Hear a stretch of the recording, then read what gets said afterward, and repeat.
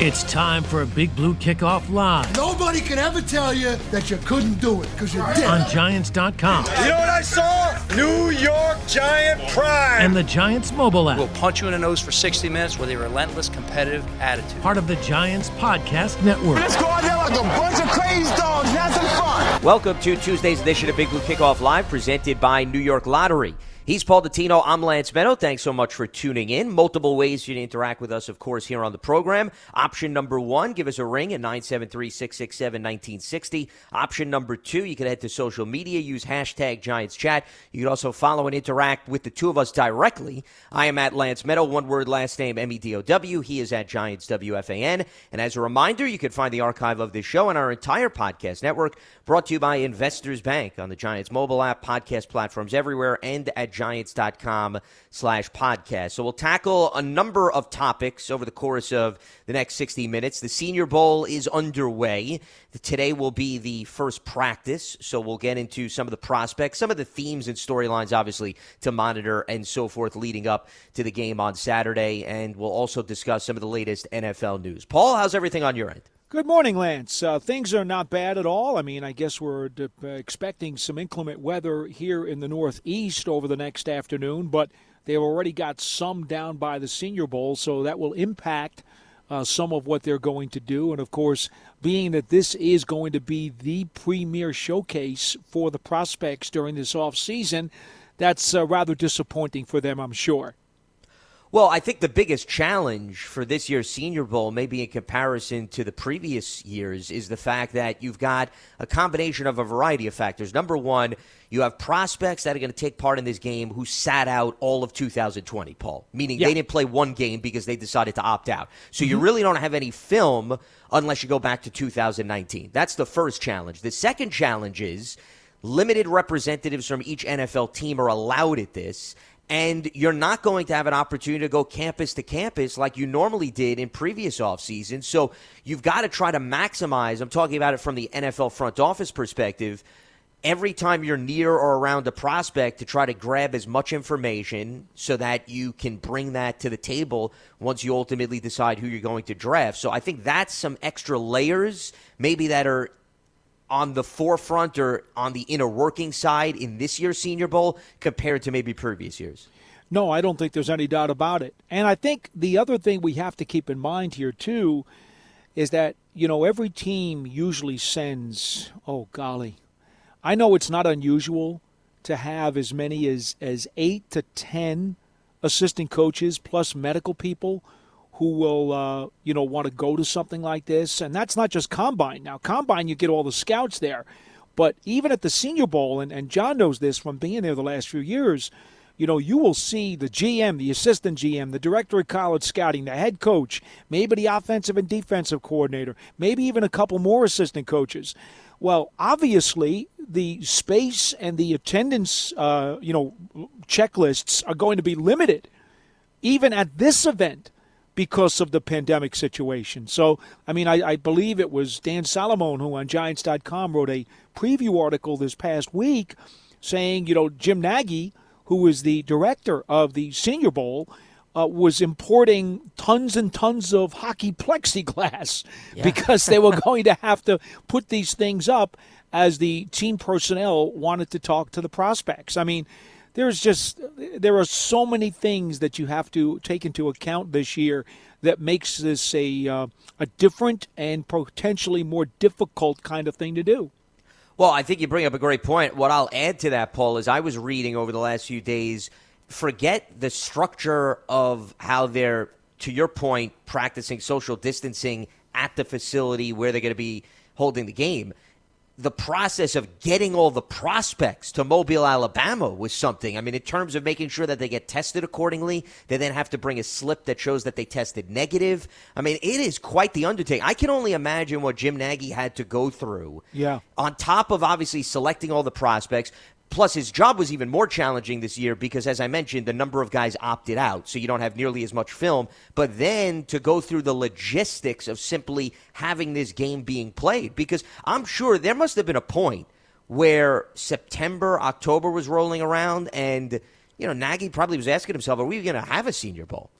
are we even going to be able to have this event take off like it normally does? I'm sure there had to have been a point, maybe in the summer, and then the more and more you get closer to where we are now, realizing, okay, as long as we have testing in place and we social distance, that we'll be able to have this event. I think the fact that they're even having this event is quite the accomplishment, considering the Combine is not going to resemble anything near what it was like over the last few years. Yes, well, as stated before, this is going to be the premier off-season event for the prospects. Sure. Jim Nagy had a conversation with John for the Giants Huddle this past week. So, folks, I know the Senior Bowl week of practices starts today, but if you wanted to go back and listen to that, Nagy will go over a lot of stuff with John that, you can partake in if it's of interest to you. I will tell you this, there are certainly a lot of big names that are not going to be there this week. And, when you're the Giants at number 11, most of the top 10 guys are not going to be around. So I don't know if that's going to help them or hurt them in terms of their draft status, but I just throw that out there because we do know at this point at least the Giants are going to be picking 11th. Well, Devontae Smith, the wide receiver out of Alabama, the Heisman Trophy winner, is taking part, which is kind of unique and rare. Normally you don't have the Heisman Trophy winner in the Senior Bowl, but he is limited because of the finger injury. So he's going to have a presence there, but he's not going to take part in the individual drills. And they were revealing a lot of the measurements this morning across social media. Devontae Smith chose not to take part in the measurements because there's clearly a lot of speculation. Is he 170? Is he under 170 or whatever it may be? And Paul, everybody's going to read into that for the next 3 or 4 weeks. And we're going to have to speculate, and people are going to talk about he's going to drop to 13th as a result, and other people are going to have him on the board. He's going to move Lance, up to 7. You know what he's going to do? He's going to go back to the set of the old Munsters TV show and lie down on Grandpa's rack and stretch himself out a couple of inches. Yeah, apparently. Maybe that's what he's been working on. But, this is where it's overkill a little bit, and I'm sure he's got his team of advisors and agents guiding him through this process. Remember, there's always rationale as to why a player doesn't take part in drills at the Combine. There's always some thought put into why they don't do certain things at the Senior Bowl. So that's going to be another element in play. Did the player get measured? Did he not get measured? I'm also keeping eyes on, as we go through some of the storylines here, some of the pass rushers, the defensive linemen. I think there are a few that are interesting. I mean, one guy that I'll throw out, Carlos Basham, the edge rusher out of Wake Forest. He's somebody whose numbers certainly jump off the page, and the consistency of his numbers, that's a guy I think is going to be interested to see what he does and whether or not his stock increases. Another guy is Patrick Jones, the second defensive lineman out of Pittsburgh, who's been considered one of the top pass rushers in the ACC over the last 2 seasons, and he's got really good size and power. So, those are 2 guys I'm just going to throw out. Listen, there's only so much you can take away from the Senior Bowl, and there's some teams also that's important to mention, the Giants included, who, they put a lot of stock, Paul, in Senior Bowl players. The Rams, for example, that's a team, you look at their draft history, Rams have taken a lot of players who have taken part in the Senior Bowl, and the Giants, too, have selected a few players, and part of that is because you figure, all right, a kid in the Senior Bowl has had a number of years of film. They have been in college for a few extra seasons than most. So, that's something that certain teams weigh. And then there's other teams that say, hey, I'm not going to get caught up in what happens over the course of a few days at one event. Well, one of the things that I do like about what you're going to get at the week of the Senior Bowl, you've got the NFL coaches, obviously, and we'll get into that, I guess, in a second, the staffs that actually wound up accepting the invitation to go to the game. But the point is, these guys are getting coached by NFL coaches for the week, and your GMs and your scouts are there and they're watching very intently, not just about, okay, how does the guy look in terms of his talents and his skills, but what's his demeanor? How well is he listening? When after he does a drill, he doesn't do it right. And we saw that, the offensive line coach went over to him and said, hey, do this. Well, what did he do the second time? Did he fix it? Or did he kind of loaf? And was he looking at the sky and not paying attention and then made the same mistake a second time in a row? These are little things that you're not going to be able to pick up, if you're not there able to see how these guys are actually being coached and what is their attitude and what is their demeanor in a live coaching situation. And I think that's part of the reason why some people, do put a little more value in the Senior Bowl week than some others. Because that, to me, is important in picking up on the character and work ethic of a player, which you don't necessarily see in a game. You want to know what the player is going to be doing Monday through Friday, assuming you play on a Sunday, as opposed to just what he's going to do on Sunday. So, that gives you at least a glimpse. Now, to your point, you have the Dolphins and the Panthers coaching staffs. Those are the two staffs that are coaching the national team and the American team. So they're going to have some additional exposure to these players compared to most. That's Matt Rule's staff, of course, with Carolina, Brian Flores with Miami. Does it give them a leg up? Does it give them an advantage? Perhaps, because they're going to be coaching them and going through the drills with them. But that doesn't mean that there's not going to be representatives from other teams, as we discussed earlier, who are going to have access to observe the practices and so forth. But I do think there is something to be said in meeting rooms, on the practice field. You've got a little up close and personal exposure. That may give you some extra intel that you could bring to your front office throughout the course of the draft process. Sure. And, of course, because the Combine is not going to be what it's supposed to be this year, there's also that opportunity, and we all know that teams will find ways to make sure they get a little bit of one-on-one time with these guys, somehow, some way, even with the protocols. If it means you're going to be at the train station, or you're going to be at the airport, or even if you're going to be at the cafe down the street, somehow, some way, these teams who really want to get another up-close look at a guy, even if they can only get 5 minutes of a conversation with him, their guys will probably try to find a way to make that happen. And, again, that may be the only additional intel they're going to be able to get over the next 5 months. Based on what they went through last year, even though there was a Senior Bowl and there was a Combine, but then after that, pretty much everything was limited, at least most front offices had experience of what it takes to go through good detective work, I guess is what I'm getting at, Paul, and maybe finding other ways to collect information, to your point, on players. You got to be creative, and you have to work the phones and the connections that you've developed over the course of the last few years, because sometimes if you could speak to a trainer of a college football team and get a little bit more information on somebody who went through an injury, maybe that could help you when you're trying to determine the difference between one player versus the other. If you have a good relationship with members of a specific coaching staff, that could go a long way. Case in point, if you recall, Paul, leading up to the draft and then even after that, we talked about Joe Judge and the bulk of the coaching staff, because a lot of these guys were not that far removed from their college coaching careers, knowing Kirby Smart at Georgia, knowing Nick Saban, and then you look at, obviously, them taking Andrew Thomas in the first round. And I'm sure the information they collect. Lance, I think we lost you. You can't hear me now? No, now he's back. You're back. Okay, well, there you go. I don't know why I may have dipped out on your end, but I am alive and well, I can tell you that. And I was talking to myself, at least, or perhaps certain listeners that were hearing me. Don't worry about it. I do that a lot. Yes, we all have a talent in that department. I can tell you from Oh, I believe you're gone again. Why this I'm jumping very around. Interesting. I hear you crystal clear, Paul. So this is very interesting in terms of what is transpiring. Well, most people can hear me across the country. That's not exactly a unique situation. Well, I don't know if that's a good thing if they could hear you. That's to be debated. Well, now I know you could hear me because you laughed and you chuckled at that. Yes, so I know can. We're on the same page. But I guess the point I was making, Paul, was the information that Giants coaching staff members collected last year and how they had to go through the process. I think that could be advantageous going into this year again. Yeah, I mean, sure, there's no question. And let's face it, these guys on the Giants staff, and even though, like a guy like Brett Bielema, who obviously had tremendous NCAA connections, even though he's not here anymore. Look, that doesn't mean that, Joe Judge or somebody from the Giants can't call him. And just because he took a job back in the college ranks, that doesn't mean they can call him back and say, hey, Brett, did you have any contact with that guy, or did you know that player? He could still be a resource. It's not like, they can't go back and utilize somebody like that to try to get more intel if they need to. 100%.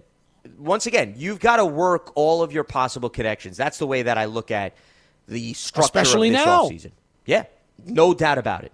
You have to be able to tap into your resources both on the college level and on the NFL level, as well as anyone you may know that could very well be at the Senior Bowl. Lance Meadow, Paul Dottino with you here on Tuesday's edition of Big Blue Kickoff Live. It is presented by New York Lottery, the new X series of scratch-offs from the New York Lottery. Multiply your winnings up to 100 times. Please play responsibly.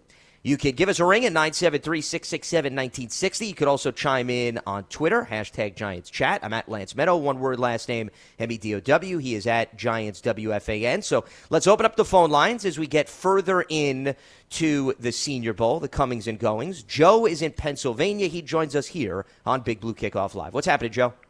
Hi, guys. Just looking at these playoffs there, boy, you can't help but notice, Paul always likes size. The size, Green Bay all has big receivers.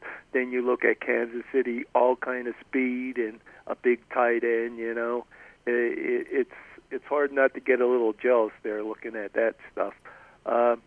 My question to you, last week you were talking, John, and that we have the two big defensive linemen that their contracts are up, Williams and Tomlinson, and John said, well, last week too, that definitely Leonard Williams will be very hard. You ain't going to be able to replace him. So I really want to sign him. But my question is Tomlinson, how important he is to be replaced. But I'm looking at our offensive line, who we can depend on, who's going to be there, and for sure Gates and then Thomas, on the end will be there. But we have Zeitler up for a contract this year. What I'm looking at, he's to me the most the next dependable guy. But would he be more important than Tomlinson to sign this year to the team? That's what my question is to you guys. Well, first of all, Zeitler's not up for a contract. He's under contract. Well, Correct. Yeah, I know, but he could be released, and we could use that money to sign Tomlinson. This is where I'm getting at. Well, if you're asking me my personal opinion, if you get rid of Zeitler, okay, then you're talking about Shane Lemieux and Will Hernandez. Hernandez fell out of the rotation once he returned from COVID. So, you can read into that all you want. I think it remains to be seen what the coaching staff thinks of him moving forward. And Lemieux was just a rookie. So if you feel comfortable, Joe, going into next season, and granted they could draft another guard or bring in another guard. I'm not saying that that's not going to happen, but I would think on paper, based on that, I'd feel a lot more comfortable still having Zeitler in play if those are your two options. Well, that's the way I feel. I think he was the third most important person, dependable on our offensive line there, and that's what I was saying. And I was hearing, well, Zeitler's up, they might let him go, but that's what I was thinking compared to him or Tomlinson. Let me ask you a question, Joe, because obviously you're a Zeitler fan, and so am I. I think all of us believe that he is a good, solid NFL guard, if not even a little bit better than that. Certainly over his career, he has been. You've really got three choices here, okay? You can keep him on the roster at his cap number of 14.5. You could get rid of him, save yourself $12 million, and take a $2.5 million dead cap hit. Or you could potentially give him, let's just say, a new deal, rip up his 2021 contract, okay? Give him a new deal that extends him through 2022 and 2023, which would then put him on the books until he's 33 years old. Now, you could argue he is still on the second half of the prime of his career, and he may very well have at least two more very productive seasons as an NFL starter. You could make that case. So much like I was talking last week about Jabril Peppers, you could redo the final year of his deal by lowering his cap number and giving him an extension, which again is going to involve guaranteed money and is going to spread his cap number out over the next few years. Well, we know Peppers is smack in the prime of his career. Zeitler, you could probably say, as an offensive lineman, is not long in the tooth at 31 years old. So you might consider that a potential option for him as well. Yeah, that's what I was thinking, that he'd be more important to keep than, I hate to say it, if Tomlinson would go. If it would come down to them two guys, that was. Well, my point is, it doesn't have to come down to them. Is what I'm trying to tell you. There are things you can do. I hope they can work the numbers somehow there. I mean, if you, I don't want to go into hypothetical numbers, but believe me, that third option, which I don't think any of us have actually talked about before, because, usually you don't necessarily want to redo a guy's last year and extend him because it's going to push the can down the road and it's going to tie you up some. But there are unique circumstances depending upon how you feel about the guy's future productivity as a starter where you may possibly consider doing that. Zeitler is a guy who I think you might want to at least mull that possibility. So you could still keep him and then do the new deal with him and at the same time significantly lower his cap number. I hope they can do that, Paul. That sounds good, and then maybe they could use some of that money to sign Tomlinson. I don't know. So right. But who knows? We'll see. So, and as far as these wide receivers and that, I think it's going to come in the draft there, come down to if we have a choice between the wide receiver and that Pitts guy, man, that tight end. And if we had that choice, he's going to be tough to pass up on. I really think, because with that size, 6'6", and, man, being able to jump and play like a wide receiver, I'm all out to draft him. So thanks for taking my call. All right, Joe. Appreciate the phone call. Remember, don't get caught up so much in a position when it comes to where the Giants draft. It's more of whether or not they think the value is good at that point, and also they're weighing whether or not, Paul, if they like that position or they feel that position's of need, if we wait till the second round, can we still get quality at that position? If that's part of the thought process, then that means they wouldn't necessarily say we have to take this guy with the 11th overall pick. Exactly. Lance, it comes down to this.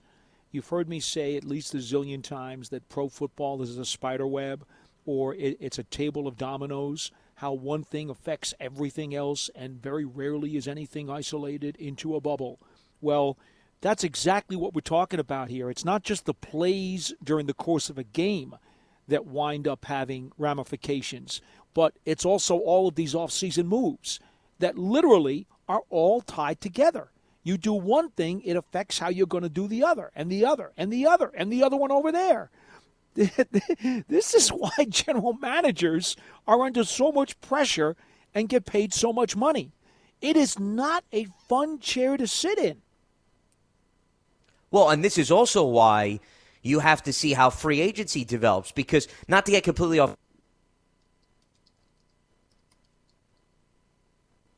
is going to be traded, that both sides, he and the Lions, have mutually agreed to part ways. So there could be a team that acquires Matthew Stafford that was drafting high, and you would think, okay, they're going to draft a quarterback, and maybe now they decide they don't want to draft a quarterback. Maybe they want to address another position of need, or maybe a team uses a high pick to acquire Matthew Stafford. I'm just throwing out some hypotheticals here. That's why we get so caught up in the draft here on January 26th, and then by the time March 15th rolls around, things are all of a sudden very different than where they were at the end of January. And that can't be lost in terms of the process of the conversation. Let's head back to the phone lines. Chris is in New Jersey joining us here on Big Blue Kickoff Live. What's happening, Chris?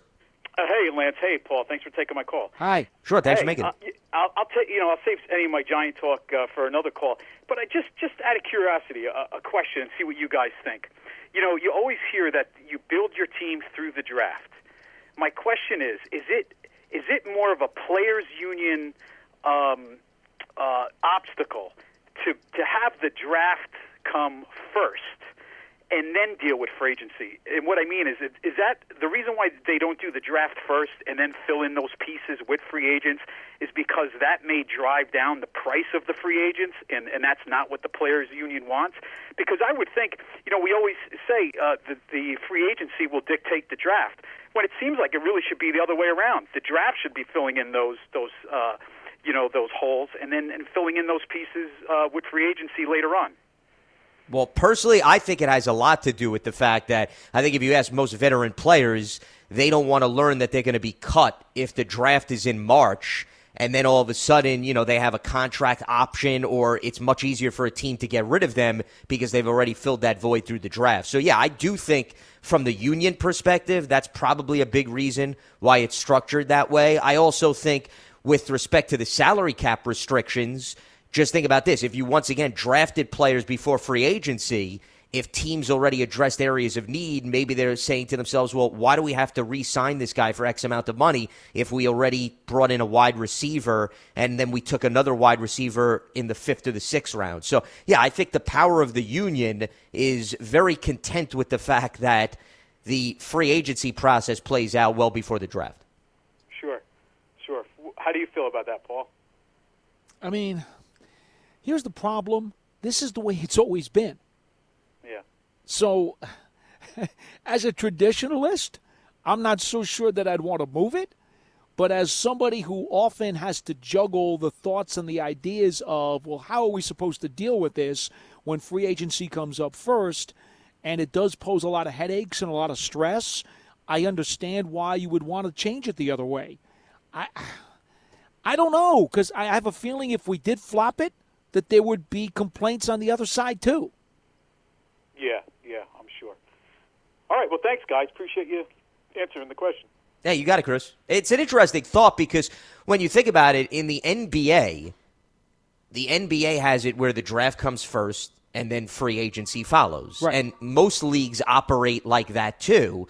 But once again, in the NBA, you have less roster spots, okay, less guys that you're drafting every year. In the NFL, if you have a 7-round draft, you can wind up, Paul, 10 or 11 guys you could be bringing onto your roster. The veterans are going to say to themselves, well, if we got a 53-man roster, you're bringing in 10 to 11 players?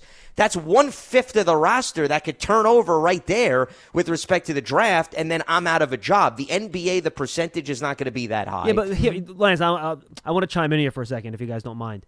Wouldn't the veteran player, though, rather have that happen before free agency? So if they do get let go, they can then sign immediately with another team? If that happens after the draft in April, they're kind of left out in the lurch with no money. And on top of that, see, I like guys' idea. I like the idea of the draft before free agency because you always want to draft the best guy, right? And if you have free agency second, you just go out there, draft the best guy, and then if you have any holes left, then you still have free agency left after that. So since the draft to me is more important, I always want to do that first. And that's a fair point. I mean, I'm not going to necessarily disagree with that. I just think that, once again, with the union's perspective, I could understand some guys would say, yeah, I'd rather a team let me know they're going to get rid of me. For example, Andy Dalton. If Andy Dalton could go backwards, he probably wishes that Cincinnati got rid of him and cut ties with him much earlier than they wound up doing, so that this way he could have maybe had a few more options in free agency. Now, it worked out for him. Unfortunately, Dak Prescott got hurt.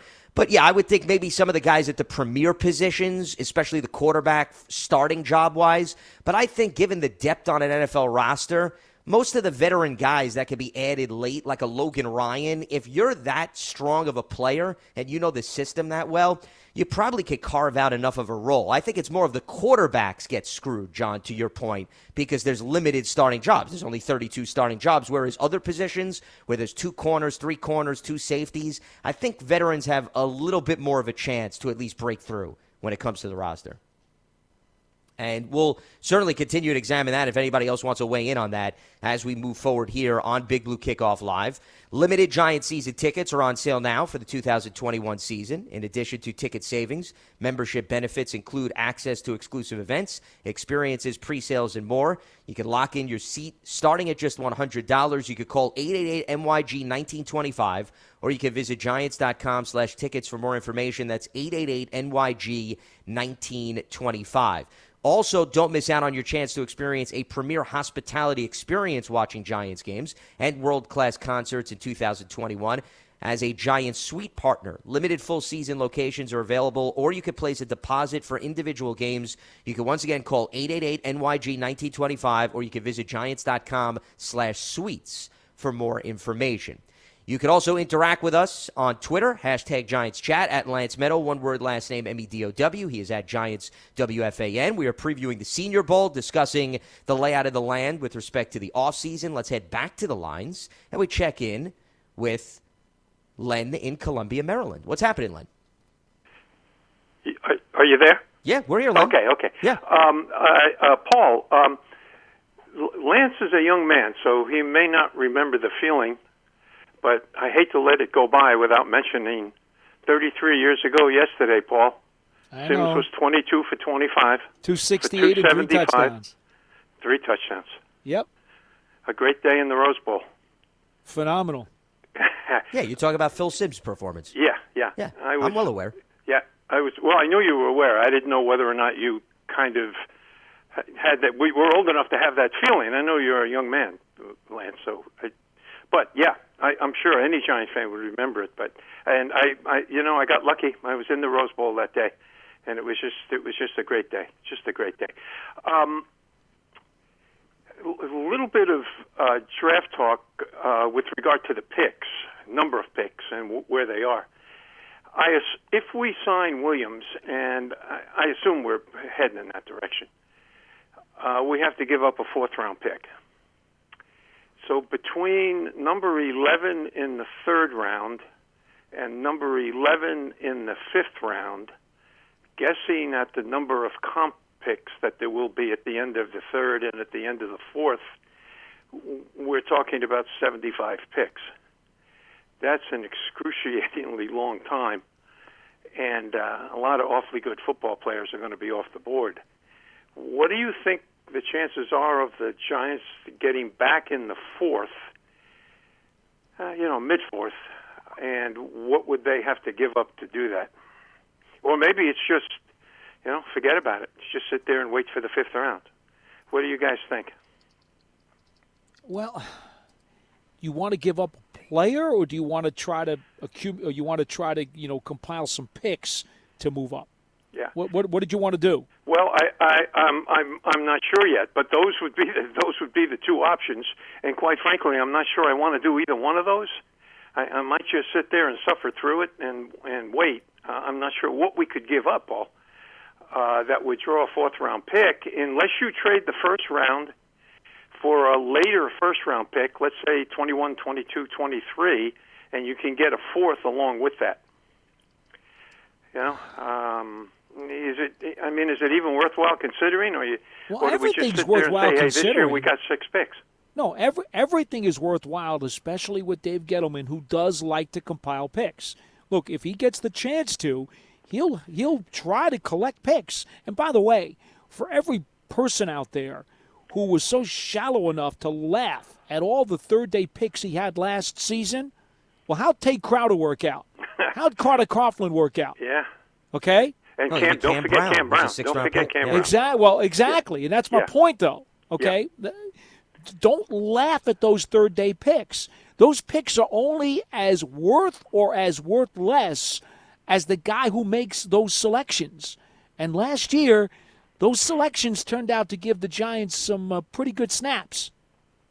So don't ever put it past him to value those picks, or for that matter, do something there that to try to get some more.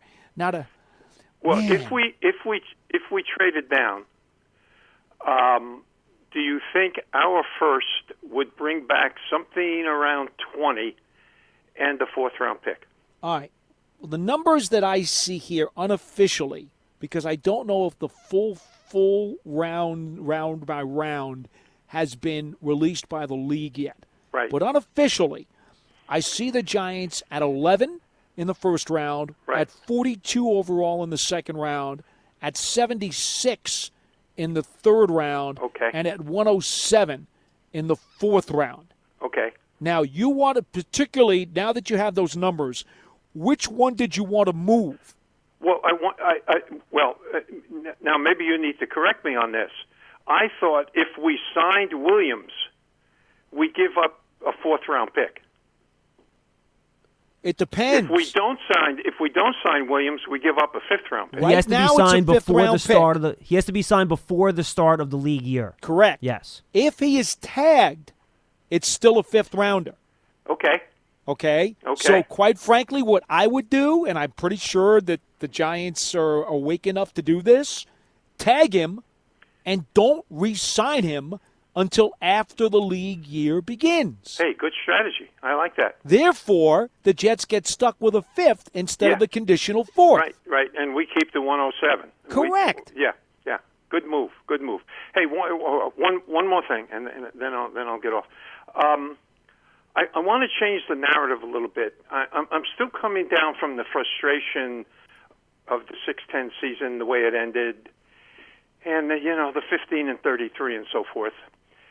But what I'm frustrated most with is the continued talk about the, it's become legend, the way the owners look at this, meaningful games in December. I want to change that narrative. I want to be playing in January. That's what I want the goal to be, rather than talking about meaningful games in. Well, they did play in January technically this year. Well, okay, yeah, calendar side, but I think you get. I get your point. I'm just saying, Week 17 was in January, so you did get and your in win. fact, it may be. It may even be later in January if we go to 17 games and a second bye. Yeah. I mean, heck, we could be playing on the 15th, a regular season game on the 15th of January. Well, that's to come down the road. But I just want to think more about getting to the playoffs than the idea of fighting for a playoff spot. I know one comes before the other, obviously, but still, man, it's time to play. It's time to play in January. Hey, thanks for taking my call, guys. Take care. Appreciate the phone call. I mean, I don't think there's any team in the NFL that doesn't have the goal of making the playoffs. I mean, whether the narrative is said publicly or it's said privately, to me, doesn't change things. I think every team goes into the season saying we want to make the playoffs. Now, whether or not that's reasonable or realistic, that's a whole other story. But if you look at the turnover rate in the National Football League and the amount of teams that make the playoffs one year and then fail to make the playoffs the following year, it's realistic for every team to be thinking, hey, we've got a shot to get into the playoff conversation. And I'll bring up the numbers because I've been monitoring this every single season during the Patriots dynasty, just to show you how impressive it was for New England's run. This season, 7 new teams made the playoffs. Now, granted, they added 2 more playoff spots, Paul, okay? Mm-hmm. But even if you go back over the previous 4 years, it's been like an average of 5, right? Well, correct. You had at least 5. 2016, you had 7 new teams. 2017, 8 new playoff teams. 2018, 7. And then 2019, 5. So that was under the old structure. Yeah, sure. So I don't want to hear that just because they added 2 playoff spots this year was the reason why the numbers jumped. Well, you had more new playoff teams in 2017 with only 12 spots compared to the 14 this year. So, yeah, I mean, it's definitely doable. And I'm not just talking about the Giants, by the way. I'm just talking about league-wide. This is why every team should feel, hey, we have a shot because the turnover rate is unlike anything else. Well, I'm not going to give you my trademark phrase again, Lance, but you know that's why it is.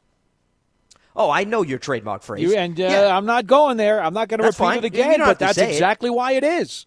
Well, I just think that the NFL, and this to me is a positive. I know you don't look at it as a negative. Even Urban Meyer, in his introductory presser when he became the Jaguars head coach, he said the NFL is designed so that everybody pretty much finishes at 500. And there is some validity to that. But that's what makes the NFL so great, I would argue. Because there is no runaway team, or you can't just assume you win 14 games one year, you're coming back and you're starting at 14 all over again. I think that's the beauty of the NFL. Everybody has a legitimate chance. So that's why, just going back to the last caller, I don't think it needs to be said publicly a team hopes to make the playoffs. I think if you look at the numbers and the trends, you should think that way. Because it's very difficult to duplicate success. That's why, Paul, you and I have had conversations. I always say, I hate when people start to say, oh, well, the way the team played in December is an indication of what's going to happen in September. No, I would argue it's not. I mean, you shouldn't feel bad about if your team finishes one season strongly, but it's more about the individual players and their progress than the team as a whole, because just because you won 3 straight games to close out December does not mean you're going to win now the first 2 games of the following season in September. The NFL just doesn't work like that. The player arc is more important than the team arc in that case. 100%. Yeah. Giants fans get a New York Giants checking account. Go ahead, Paul. I would add one other thing to the remark about that, Lance, and that is this. You know, you talk about the makeup of these teams, and the way they finish because of free agency and because of the cap, and obviously now because of the pandemic. Look, if you thought there were a lot of teams that had turnover this past year, we talked about the Giants had 27 new players on their roster opening day that they didn't have the year before. Well, after what happens with the cap and the opt-outs and everything else, what do you think it's going to be around the league this year? Probably just as much. There's going to be a ton of turnover. And in fact, even at the quarterback position, Adam Schefter was on ESPN yesterday, and he said he believes that there'll be 18 starting quarterbacks around the league that are going to change uniforms during this offseason. I'm assuming he's taking the draft into consideration. Yes. With that. Yeah, through draft pick / free agency. He's thinking that 18, more than half of the teams in the league, are going to have new starting quarterbacks in 2021. I mean, it's like somebody just turned over the wheelbarrow the way it's happening right now. It's insane. Yeah. So how can anybody predict or for that matter, rule themselves out unless you're really at the bottom of the barrel? And, I don't want to be picking on anybody else in the Garden State, but there is a team in the Garden State that really is on the bottom of the barrel. Unless there's a reason why they have the number 2 overall pick. So, I think that's crystal clear. Maybe the Bengals. I don't know. I mean, who knows how much better they can get in a year.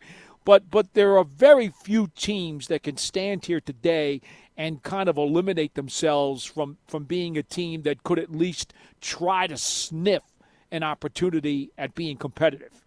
Yeah, and that's why it goes back to whether the narrative is made publicly or not. Just look at the stats, look at the numbers, look at the facts. It shows that you realistically have a shot because the 7 or 8 teams that are in the mix one year, you can't assume that they're all coming back and are going to be in contention and take their rightful place. Giants fans get a New York Giants checking account from Investors Bank with a Giants-branded debit card, security features and discounts at the Giants online shop. You can earn up to $250 when you open an account at investorsbank.com/Giants, member FDIC. And the New York Giants at Quest Diagnostics want our fans to come back stronger than ever. Now you can order your own lab test through Quest Direct to get the health answers you need most.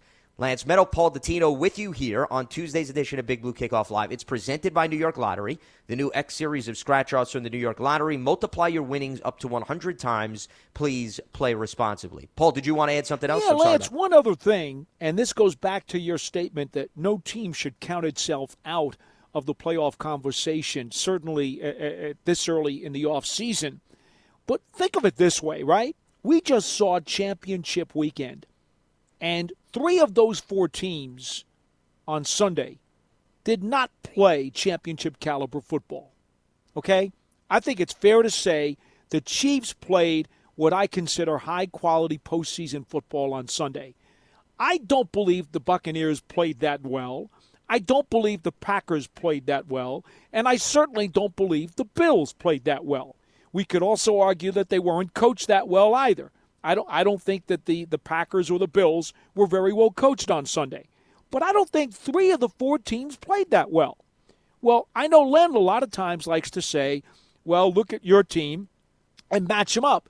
Look, if the Giants were playing Sunday against those 4 teams that were playing Sunday, they'd have given them a hell of a fight. Look what they did to the Buccaneers, just 2.5 months ago. Had they been playing the Buccaneers on Sunday, you're going to tell me the Giants couldn't have been competitive and couldn't have beaten them? Well, if Tom Brady turns the ball over 3 times like he did, I would say most teams like their chances. Well, he didn't have to turn the ball over 3 times, and the Giants almost beat him on a primetime game without those 3 turnovers. But in fairness, Paul, both teams have come a long way since. Okay, I'm not going to read too much into a Monday night game in the middle of the season. The quality of football in those championship games on Sunday was not very good. It really wasn't. Well, but that goes back to our conversation about also if their turnover rate is so high, then also the level of disparity between the teams is not that wide, I would argue. Which is why there are a bunch of teams right now in the National Football League who would have been in that next level of records that did not make the playoffs, who got to be saying to themselves, you know what?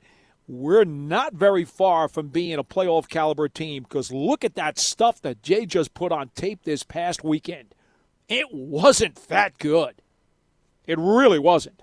Well, I even brought this up on yesterday's show. You look at the Packers, they played a great game against the Rams front a week ago, right? The offensive line handled its business. Aaron Rodgers was well protected. And then that same offensive line goes against a different front in Tampa Bay, and they had a rough time. Rodgers was sacked 5 times. So that also can easily flip the outlook of a team if the level of execution in the span of 2 weeks is completely different. And that's exactly what happened to Green Bay. I mean, I don't think the Packers became a bad team in the span of a week. I think the level of execution was on the opposite end of the spectrum. That's what I would argue. Well, and that's how all of a sudden an unbelievable team looks average. There's no question that both the Packers and Bills, who lost this weekend, were not well coached on Sunday and also did not play well. I would not argue that at all. But the point is that these, quote, great teams or super teams or playoff teams, use whatever adjective you want. These are the teams that are still alive. They were in the NFL's Final Four.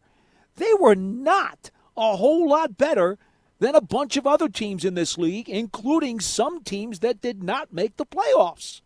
My goodness, just go back a week ago when the Packers beat the Rams. You honestly going to sit there and tell me that the Giants could not have beaten the Rams a week ago last Sunday?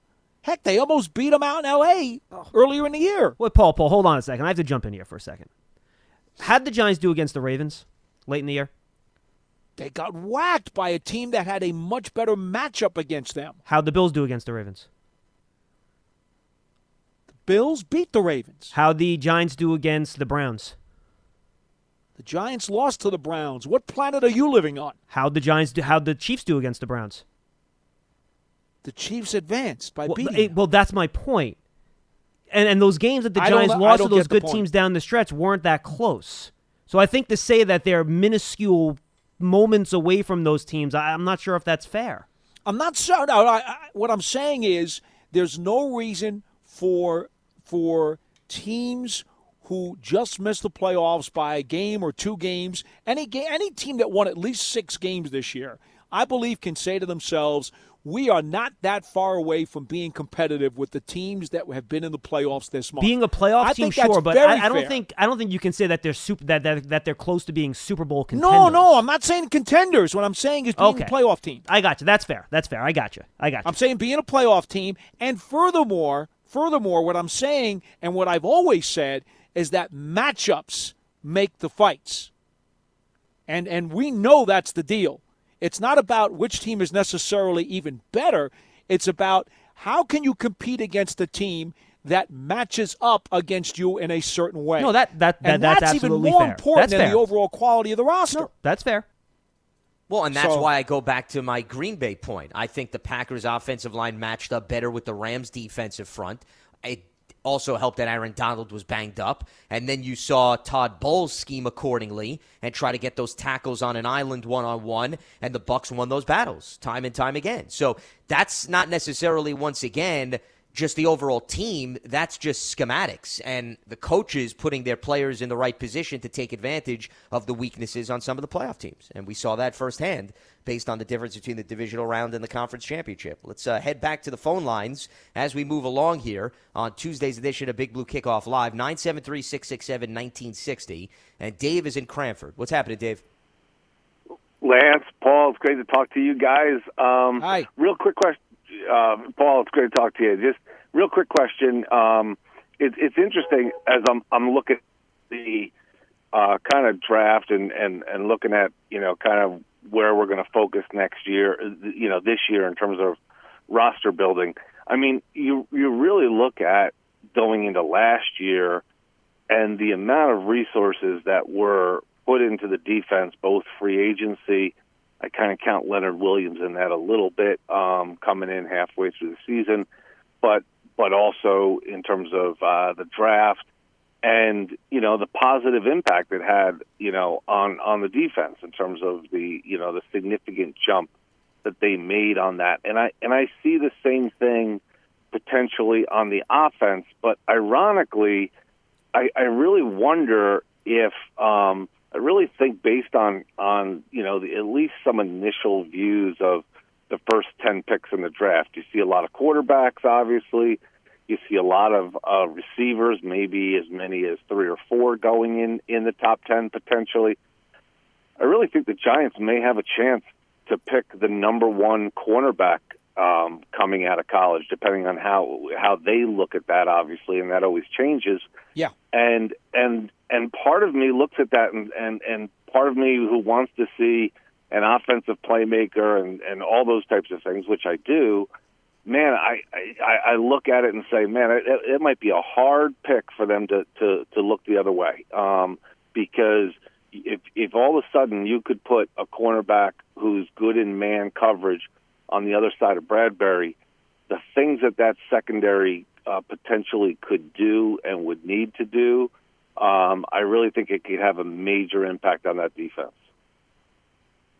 No argument here. Look, the other day I wrote on Twitter, if we assume that the Giants' top shelf needs are wide receiver 1, edge rusher 1, and cornerback 2, it seems to me from the people that I've talked to over this month, and again, I don't start really getting into my film work and everything on these guys until after the Senior Bowl week, but the preliminary conversations are that in the first 10 picks of this draft, you'll have at least 3 quarterbacks, at least 3 wide receivers, the offensive tackle out of Oregon, and in all likelihood, Pitts, the tight end.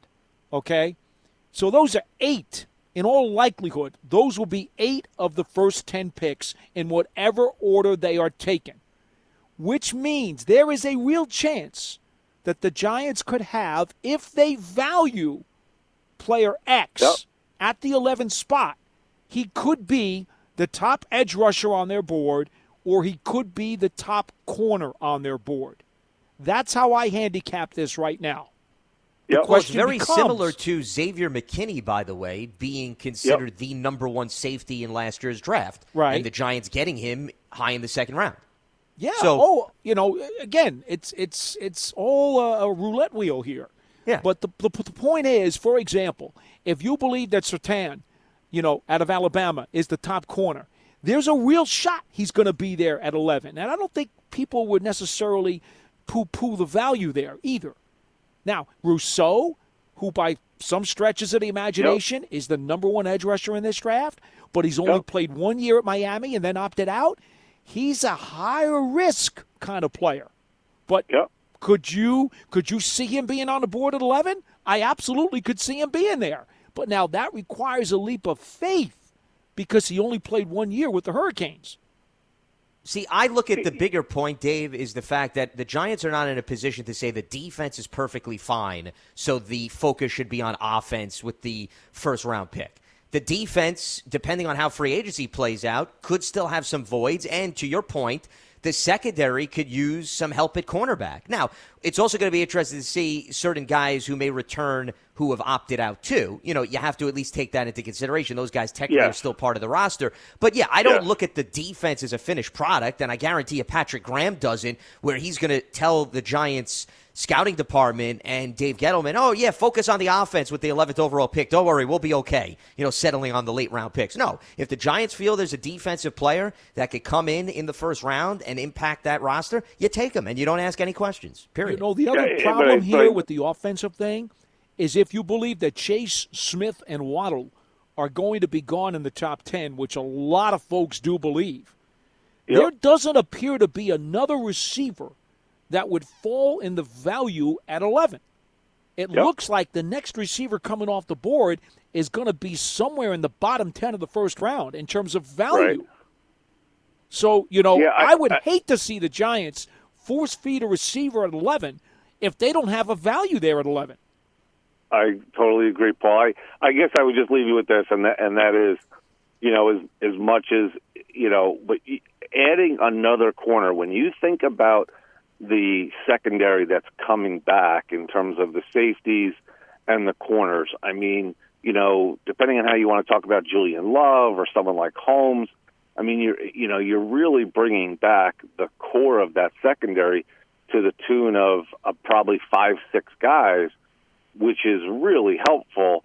and the addition of one more into that could, the impact that then has on your pass rush and has on other things. I think a lot of Leonard Williams this year was that extra half second that got him home, and I think a lot of that was some basic coverage sacks, because I think the secondary played, mainly in a zone scheme, played very well. I think you add man into their arsenal as a second weapon, I think it takes the defense to another level. So anyway, just saying that. You guys are the best.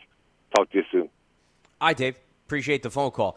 The other thing about the secondary point is I don't look at it so much, Paul, as, well, the core is coming back. I also look at it as, okay, the core may be coming back. Can you predict how injury is going to play out? Do you know that core is going to be available for all 16 games? Do you know what you're getting out of Sam Beal if he returns, who opted out? My point is, did anyone anticipate Xavier McKinney missing the bulk of the season and he got hurt late in training camp? So even if you feel good about your core, you still can say to yourself, we add another corner or another safety. If that value matches up with where we're selecting, then take the player, because at least you know you're getting more depth at a position that in the blink of an eye, you may have now two guys available one week when you never anticipated. Well, let's put it this way, Lance. If, in fact, those three areas of primary need remain the three areas of primary need after free agency, and you're looking at receiver and edge and corner, I would say the Giants probably have the best need-value match at corner compared to the other two spots. Because Farley or Surtain could be there at 11, and you could argue that there is strong value to meet need. I think the top edge rusher, if you think that Rousseau is the top guy, I think there's a lot of risk involved there. And I certainly, again, according to what the conversations have been, I don't see the fourth wide receiver in this draft being taken as high as 11. I think that fourth receiver, whoever he turns out to be, will be taken a lot lower than 11. Well, because I think the value is not perceived to be there. I think the depth at receiver is just as good as it was last season. So I think there could be a team that may patiently wait. They could get a guy late in the first round, and who knows, maybe even early in the second round. And I would argue the depth at wide receiver has been pretty strong for the last three drafts, sure, if you go back and look. Sure. I wouldn't be at all surprised. Look, remember when the Giants got Slayton in the 5th round? I mean, I would have no problem if the Giants did not value anybody else really high after the top 3 and they were gone. I'd have no problem with them taking a guy in the 2nd or 3rd round. I'd have no problem with that at all in terms of addressing the receiver position. Again, not knowing what they'll do in free agency. See, I wonder through the lens of the Giants front office as well as other teams, if a player did not play in 2020, and granted, most teams didn't play nearly as many games as they were anticipating, but are you a little bit concerned that they pretty much have been removed from football, competitive football, I guess is what I'm saying, Paul, for a year, and that's one less year that you would have a film similar to, I don't want to get too off topic, but the conversations we were having around the quarterbacks 2 years ago, and Dwayne Haskins was a starter for 1 year. And we brought that up a lot. Well, some of these other quarterbacks, you may not be as ultra excited about them, but the bottom line is you have them under center for multiple seasons. Well, Trey Lance, another guy you only have for 1. I'd be a little concerned about that. You absolutely have to be. Look, you talk about a guy like Rousseau. Let's pull him out of the weeds again. This is a guy who played 1 year for the Hurricanes. Yeah, he had a really terrific year as a pass rusher, but that's 1 year.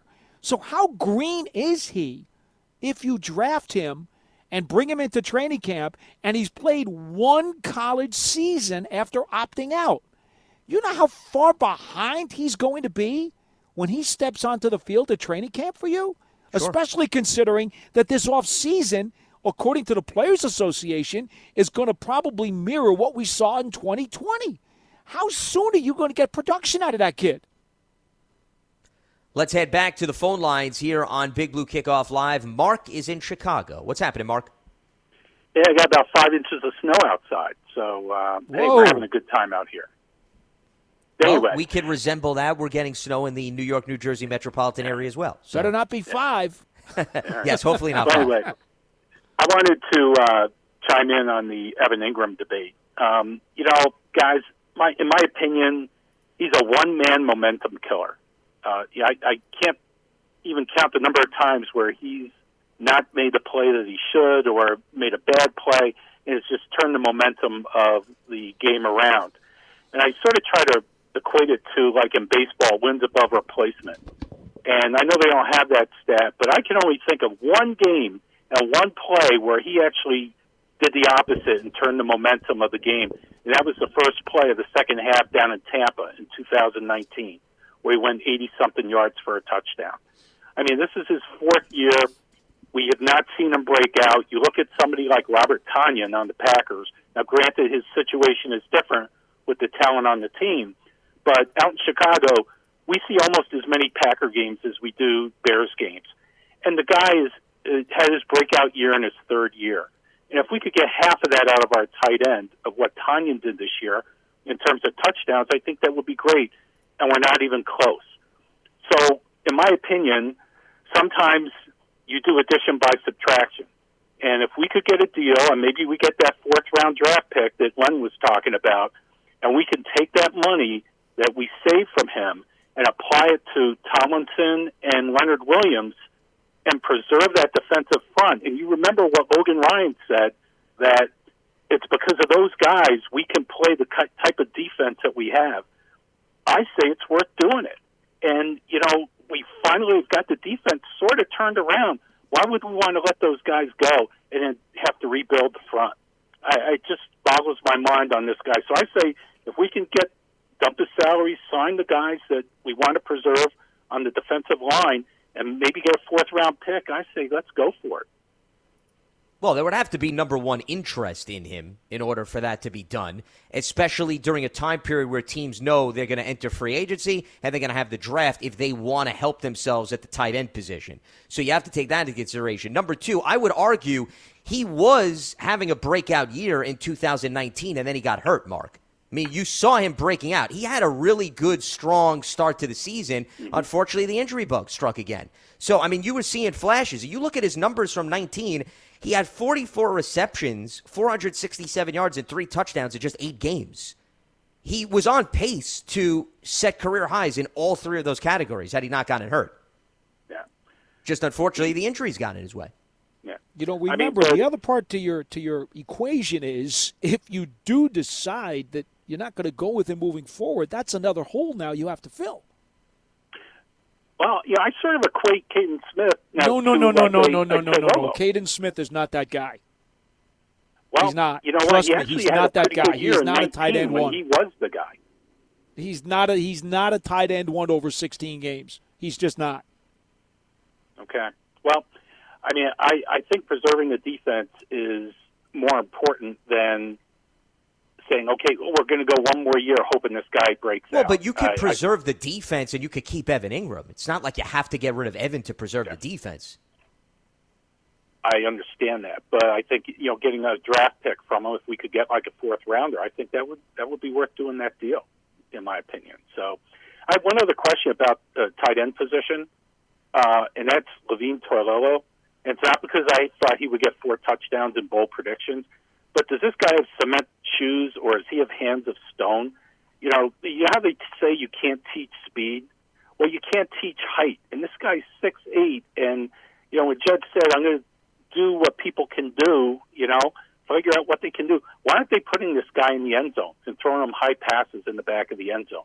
It sort of boggles my mind. Is there something about his ability that they just don't put him out on routes?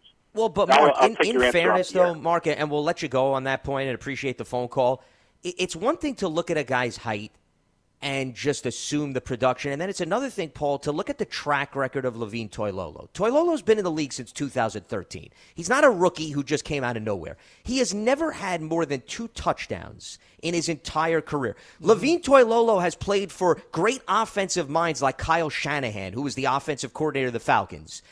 So, you're asking and expecting somebody to all of a sudden be utilized in a way that he hasn't proven that he can be utilized. On top of that, the Falcons used this guy at right tackle in a game where their right tackle went down. So now you want a player that is capable of filling in at right tackle to all of a sudden start running routes and becoming this big end zone target. I mean, I think you've got to be realistic in terms of what a player has done over the course of his career. And now in year 8 or 9 we're talking about, you're expecting him to do things that he's never done before? I think that's a bit ridiculous. In short, he's known as a blocking tight end for a reason.